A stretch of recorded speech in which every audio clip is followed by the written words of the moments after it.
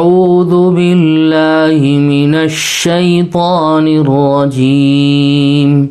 بسم الله الرحمن الرحيم إنما حرم عليكم الميتة والدم ولحم الخنزير وما أهل به لغير الله فمن اضطر غير باغ ولا عاد فلا إثم عليه إن الله غفور رحيم انما حرم علیکم المیتہ والدم ولحم الخنزیر وما اہل به لغیر اللہ، بے شک اس نے تمہارے لیے بس مردار جانور، خون اور سور کو حرام کیا ہے۔ المیتہ مردار جانور جو شرعی طور پر ذبح نہ کیا گیا ہو، والدم اور خون، ولحم الخنزیر اور خنزیر کے گوشت کو، خنزیر کو، سور کو، وما اہل بہ لغیر اللہ اور اس جانور کو جس پر اللہ کے سوا کسی اور کا نام پکارا گیا ہو، اللہ پاک نے ان سب کو حرام کیا ہے۔ فمن اضطر غیر باغ ولا عاد فلا اثم علیہ، بس ہاں اگر کوئی شخص انتہائی مجبوری کی حالت میں ہو اور ان چیزوں میں سے کچھ کھا لے جبکہ اس کا مقصد لذت حاصل کرنا نہ ہو، غیر باغن اس کا مقصد لذت حاصل کرنا نہ ہو، ولا عادن اور نہ ضرورت کی حد سے آگے بڑھے، فلا اثم علیہ تو اس پر کوئی گناہ نہیں ہے۔ مطلب اس کا یہ ہے کہ اگر وہ مجبوری کی حالت میں بقدر ضرورت استعمال کر لے تو کوئی گناہ نہیں ہے۔ ان اللہ غفور الرحیم، یقیناً اللہ بہت بخشنے والا بڑا مہربان ہے۔ مشرکین کی گمراہیوں میں سے ایک گمراہی یہ بھی تھی کہ انہوں نے خود اپنی طرف سے بغیر کسی تحقیق کے اور بغیر کسی سند کے بہت سی حلال چیزوں کو حرام قرار دے رکھا تھا اور حرام چیزوں کو حلال قرار دے رکھا تھا۔ اللہ پاک نے فرمایا کہ جن چیزوں کو تم نے باوجود کہ وہ حلال ہیں حرام قرار دے رکھا ہے اپنی طرف سے، کوئی سند بھی نہیں ہے، کوئی دلیل بھی نہیں ہے، وہ بہت غلط بات ہے۔ ہم نے جو چیزیں حرام کی ہیں وہ یہ ہیں، مطلب اس کا یہ ہے کہ بہت سی ایسی چیزیں جو حلال تھیں انہوں نے حرام قرار دے رکھی تھیں۔ اللہ پاک نے فرمایا دیکھو حرام چیزیں تو صرف یہ ہیں جو کہ اس آیت کریمہ کے اندر بتائی گئی ہیں، انما حرم علیکم المیتہ والدم ولحم الخنزیر وما اہل بہ لغیر اللہ، کہ اللہ نے حرام قرار دیا مردار کو، خون کو، خنزیر کو اور اس جانور کو جس کے اوپر اللہ کے علاوہ کسی اور کا نام پکارا گیا ہو۔ یہاں یہ بات یاد رکھنے کی ہے کہ اس آیت میں تمام حرام چیزوں کا احاطہ کرنا مقصود نہیں ہے، بلکہ مقصد یہ جتلانا ہے کہ جن جانوروں کو تم نے حرام سمجھ رکھا ہے وہ تو اللہ نے حرام نہیں کیے، تم خواہ مخواہ ان کی حرمت اللہ کے ذمے لگا رہے ہو۔ البتہ کئی چیزیں ایسی ہیں جن کو تم حرام نہیں سمجھتے مگر اللہ نے انہیں حرام قرار دیا ہے۔ حرام چیزیں وہ نہیں ہیں جو تم سمجھ رہے ہو، حرام تو وہ ہیں جنہیں تم نے حلال سمجھا ہوا ہے۔ اللہ پاک نے فرمایا انما حرم علیکم المیتہ، بے شک اللہ نے تمہارے لیے بس مردار کو حرام قرار دیا ہے۔ یہ لوگ مردار کو حلال سمجھتے تھے اور اس کو شوق و رغبت سے کھا لیا کرتے تھے۔ اللہ نے کہا وہ تو ہم نے حرام قرار دیا ہے، تمہارے لیے مردار حرام، شرعی طور پر جو جانور ذبح نہ کیا گیا ہو وہ مردار کہلاتا ہے۔ والدم اور خون کو حرام قرار دیا، ولحم الخنزیر، خنزیر کو، سور کو، وما اہل بہ لغیر اللہ، وہ جانور جس پر ذبح کرتے وقت اللہ کے علاوہ کسی اور کا نام پکارا گیا ہو وہ بھی حرام ہے۔ فمن اضطر غیر باغ ولا عاد فلا اثم علیہ، اسلام جو ہے وہ ایسا مذہب ہے جو انسان کی ضرورت کا تمام موقعوں پر خیال رکھتا ہے۔ یہ اسلام کی بہت بڑی خوبصورتی اور اسلام کا بہت بڑا حسن ہے۔ اللہ پاک نے فرمایا یہ چیز حرام ہے، بے شک حرام ہے، لیکن اگر کوئی شخص مجبور کر دیا جائے، کوئی شخص اضطراری حالت کے اندر آ جائے، اور مجبور کا مطلب یہ ہوتا ہے کہ اگر وہ اس کو اختیار نہ کرے تو پھر اس کی جان کی ہلاکت کا اندیشہ ہے۔ ایسا مجبور، فرمایا اگر کوئی شخص مجبور قرار دے دیا جائے، کوئی شخص مجبور کیا جائے، کس بات میں مجبور کیا جائے؟ کہ اس سے کہا جا رہا ہو کہ مردار کھائے، یا پھر یہ کہ کھانے پینے کی چیز مہیا ہی نہیں ہے، سامنے مردار ہے، اگر نہیں کھائے گا تو اس شخص کے جان کے لالے پڑے ہوئے ہیں، یہ شخص ہلاک ہو سکتا ہے، ختم ہو سکتا ہے۔ تو فرمایا گیا فمن اضطر غیر باغ ولا عاد، کوئی شخص ایسی حالت کے اندر آ جائے، بالکل مجبور ہو جائے اور کھانے کی اس کو رغبت نہیں ہے، بطور لذت کھانا نہیں چاہتا، اضطراری حالت ہے، ولا عاد، اور فرمایا کہ ضرورت کی حد سے بھی آگے نہ بڑھے، مطلب بقدر ضرورت کھا لے جس سے کہ وہ جی سکتا ہے، تو اسلام نے اس کی اجازت دی ہے، قرآن کی اس آیت نے اس کو اجازت دی ہے۔ کوئی شخص اگر مجبوری کی ایسی حالت کے اندر آ جائے اور مردار کھانے کے لیے مجبور ہو جائے، یا خون ہے، یا لحم خنزیر ہے، یا وما اہل بہ لغیر اللہ ہے، تو اللہ نے فرمایا فلا اسم علیہ، اس صورت میں اس کے اوپر گناہ نہیں ہے۔ اور آگے فرمایا گیا ان اللہ غفور الرحیم، بے شک اللہ بہت ہی بخشنے والا ہے اور بہت ہی مہربان ہے۔ ان الذین یکتمون ما انزل اللہ من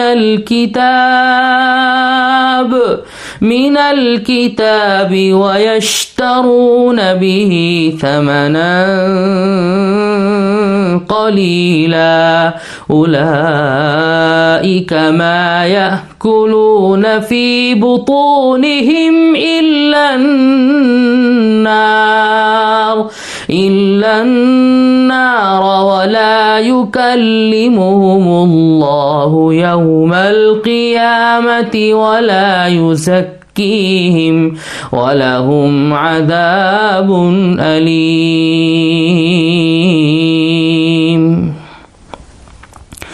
ان الذين يكتمون ما انزل الله من الكتاب ويشترون به ثمنا قليلا، حقیقت یہ ہے کہ جو لوگ اللہ کی نازل کی ہوئی کتاب کو چھپاتے ہیں، ان الذین یکتمون، بے شک وہ لوگ جو چھپاتے ہیں، ما انزل اللہ من الکتاب، اس کتاب کو جس کو اللہ نے نازل کیا، ویشترون بہ ثمنا قلیلا، اور اس کے بدلے تھوڑی سی قیمت وصول کر لیتے ہیں، ثمنا قلیلا، تھوڑی سی قیمت وصول کر لیتے ہیں۔ اولئک ما یاکلون فی بطونہم الا النار، حقیقت یہ ہے کہ وہ اپنے پیٹ میں آگ کے سوا کچھ نہیں بھر رہے۔ ولا یکلمہم اللہ یوم القیامہ، اور قیامت کے دن اللہ ان سے کلام بھی نہیں کرے گا، اور ولا یزکیہم، اور نہ ان کو پاک کرے گا، وَلَهُمْ عَذَابٌ علیم، اور ان کے لیے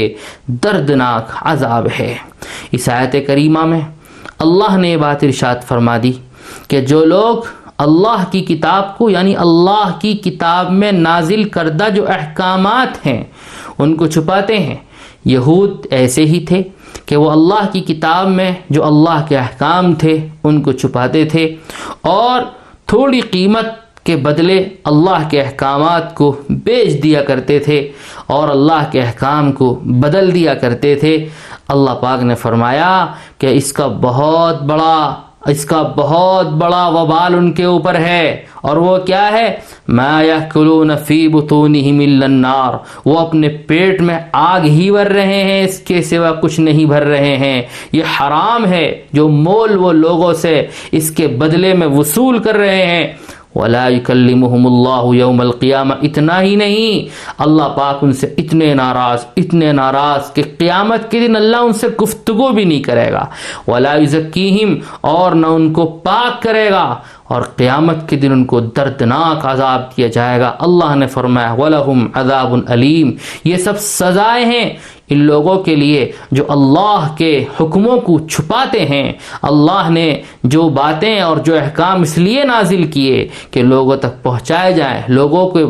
لوگوں پر ان کو مطلع کیا جائے، لوگوں کو بتایا جائے کہ یہ احکامات ہیں، لیکن وہ لوگ چھپاتے ہیں، اس کی سزا اللہ پاک نے اس کے اندر یہ بیان فرمائی کہ نہ اللہ قیامت میں ان سے گفتگو کرے گا اور نہ ان کو پاک صاف کرے گا، اور ان کے لیے دردناک عذاب ہے۔ کیا نوعیت ہے اس کو بتایا نہیں گیا، لیکن اللہ جس کو دردناک کہے، اللہ جس کو علیم کہے، سمجھ جانا چاہیے کہ وہ کس قدر خطرناک عذاب اور کتنی خطرناک سزا ہوگی۔ أولئك الذين اشتروا الضلالة بالهدى والعذاب بالمغفرة فما أصبرهم على النار ذلك بأن الله نزل الكتاب بالحق وَإِنَّ الَّذِينَ اخْتَلَفُوا فِي الْكِتَابِ لَفِي شِقَاقٍ بَعِيدٍ أُولَئِكَ الَّذِينَ اشْتَرَوُا الضَّلَالَةَ بِالْهُدَى وَالْعَذَابَ بِالْمَغْفِرَةِ، یہ وہ لوگ ہیں جنہوں نے ہدایت کے بدلے گمراہی، والعذاب بالمغفرہ، اور مغفرت کے بدلے عذاب کی خریدی کر لی ہے۔ اولئک الذین اشتروا الضلالۃ بالہدی، یہ وہ لوگ ہیں جنہوں نے خرید لیا ہے، کس چیز کو خرید لیا ہے؟ گمراہی کو خرید لیا ہے، بالہدی، ہدایت کے بدلے، والعذاب بالمغفرہ، اور عذاب کو مول لے لیا ہے، خرید لیا ہے، کس کے بدلے؟ مغفرت کے بدلے۔ فما اصبرهم علی النار، چنانچہ اندازہ کرو کہ یہ دوزخ کی آگ سہنے کے لیے کتنے تیار ہیں۔ فما اصبرهم علی النار ذالک بأن اللہ نزل الکتاب بالحق، یہ سب کچھ اس لیے ہوگا کہ اللہ نے حق پر مشتمل کتاب اتاری ہے، اور جن لوگوں نے ایسی کتاب کے بارے میں مخالفت کا رویہ اختیار کیا ہے، وَإِنَّ الَّذِينَ اخْتَلَفُوا فِي الْكِتَابِ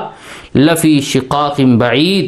اور جن لوگوں نے ایسی کتاب کے بارے میں مخالفت کا رویہ اختیار کیا ہے وہ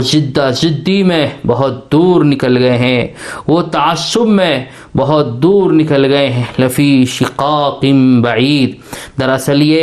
کلام ان لوگوں کے بارے میں ہے کہ جنہوں نے جان بوجھ کر اللہ کی کتاب کے ساتھ خیانت کی۔ اللہ پاک نے تو کہا تھا کہ اس کے اندر جو احکام ہیں لوگوں کو بتائے جائیں، جیسے کہ توریت کے اندر اور انجیل کے اندر حضور پاک صلی اللہ علیہ وسلم کے متعلق بشارتیں موجود تھیں، اور بہت سے اور بھی احکام موجود تھے، لیکن یہ لوگ ان کو چھپاتے تھے اور اپنے مطلب کی باتیں تو لے لیا کرتے تھے، اور جو باتیں اپنے مطلب کی نہیں ہوتی تھیں، اپنے خلاف ہوتی تھیں، یا یہ کہ ان کو سخت احکام لگتے تھے تو ان کو چھپانے کی کوشش کرتے تھے۔ اللہ نے کہا کہ ہماری کتاب کو یا ہماری کتاب کے اندر جو احکامات آئے ہیں ان کو چھپانے کا وبال بڑا خطرناک ہے، اور وہ یہ ہے، اچھی طرح سمجھ لیں، اس کے بدلے اگر وہ کوئی مول بھی لے رہے ہیں تو اپنے پیٹوں کے اندر آگ بھر رہے ہیں، اور قیامت میں اللہ ان سے اتنا ناراض کہ اللہ ان کو دیکھے گا بھی نہیں، اللہ ان سے بات بھی نہیں کرے گا، اللہ ان کو پاک صاف بھی نہیں کرے گا، جیسے کہ اور بہت سے گناہ گاروں کو اللہ پاک کر کے جنت کے اندر داخل کر دے گا۔ ان کے ساتھ یہ معاملہ نہیں، ان کے لیے تو دردناک عذاب۔ اور ساتھ ساتھ میں اللہ نے یہ بھی کہا اولئک الذین اشتروا الضلالۃ بالہدی والعذاب بالمغفرہ، یہ وہ لوگ ہیں جنہوں نے ہدایت کے بدلے گمراہی اور مغفرت کے بدلے عذاب کو خریدا ہے۔ حقیقت یہ ہے کہ ان لوگوں نے جس چیز کو خریدا ہے وہ بہت ہی بیکار رذیل چیز ہے، اور اللہ نے اس کو خود کہا یہ گمراہی ہے، اور کس کے بدلے؟ ہدایت کے بدلے، یعنی ہدایت کو پس پش ڈال دیا اور گمراہی کو اختیار کر لیا۔ والعذاب بالمغفرہ، اور چاہیے تو یہ تھا کہ یہ اللہ کے نازل کردہ احکام کے مطابق زندگی گزارتے، یہ اللہ کے قوانین کو اپنی زندگی میں لے کر آتے، اللہ کی کتاب کی صحیح طور پر اشاعت کرتے، لیکن انہوں نے ایسا نہیں کیا، بلکہ اللہ کی کتاب کو چھپایا، اللہ کے اس میں جو احکام تھے ان کو چھپایا، تو انہوں نے مغفرت کے بدلے عذاب کو مول لیا ہے۔ اگر یہ پہلے کی طرح کرتے، مطلب پہلی بات یہ ہے کہ یہ کتاب کے اندر جو احکام ہے اس کے مطابق زندگی گزارتے، اس کی ترویج و اشاعت میں حصہ لیتے، تو یقیناً اللہ کی مغفرت کے مستحق ہوتے، لیکن انہوں نے کیا کیا؟ احکام کو چھپایا، اور احکام کو چھپانے کے ساتھ ساتھ دیگر اور بھی بہت سی کوتاہیاں ان کی زندگی میں تھی، تو انہوں نے اللہ کی مغفرت کو گویا چھوڑ دیا، رد کر دیا، اور عذاب کو انہوں نے مول لے لیا۔ اللہ نے کہا فما اصبرهم علی النار، چنانچہ اندازہ کرو کہ دوزخ کی آگ سہنے کے لیے کتنے تیار ہیں۔ گویا انہوں نے دوزخ کی آگ کے لیے اپنے آپ کو خود تیار کیا، اور دوزخ کی آگ تو بڑی خطرناک ہے، یہ کہاں سہ سکتے ہیں، اس کی تو کوئی آنچ بھی نہیں سہ سکتا ہے۔ ذالک بان اللہ نزل الکتاب بالحق وان الذین اختلفوا فی الکتاب لفی شقاق بعید، اللہ نے کہا یہ سب کچھ اس لیے ہوگا کہ اللہ نے حق پر مشتمل کتاب اتاری۔ بان اللہ نزل الکتاب بالحق، اللہ نے ایسی کتاب اتاری جس کے اندر حق ہی حق تھا، حق پر مشتمل تھی۔ وَإِنَّ الَّذِينَ اخْتَلَفُوا فِي الْكِتَابِ لَفِي شِقَاقٍ بَعِيدٍ، اور جن لوگوں نے ایسی کتاب کے بارے میں مخالفت کا رویہ اختیار کیا ہے، کیسی کتاب؟ یعنی ایسی کتاب جس کے اندر حق ہی حق ہے، حق کے اوپر مشتمل ہے، صداقت ہی صداقت ہے، سچائی سچائی ہے، سچائی کے اوپر مشتمل ہے۔ فرمایا وَإِنَّ الَّذِينَ اخْتَلَفُوا فِي الْكِتَابِ لَفِي شِقَاقٍ بَعِيدٍ، جنہوں نے ایسی کتاب کے بارے میں مخالفت کا رویہ اختیار کیا ہے وہ شدہ شدی میں بہت دور نکل گئے ہیں۔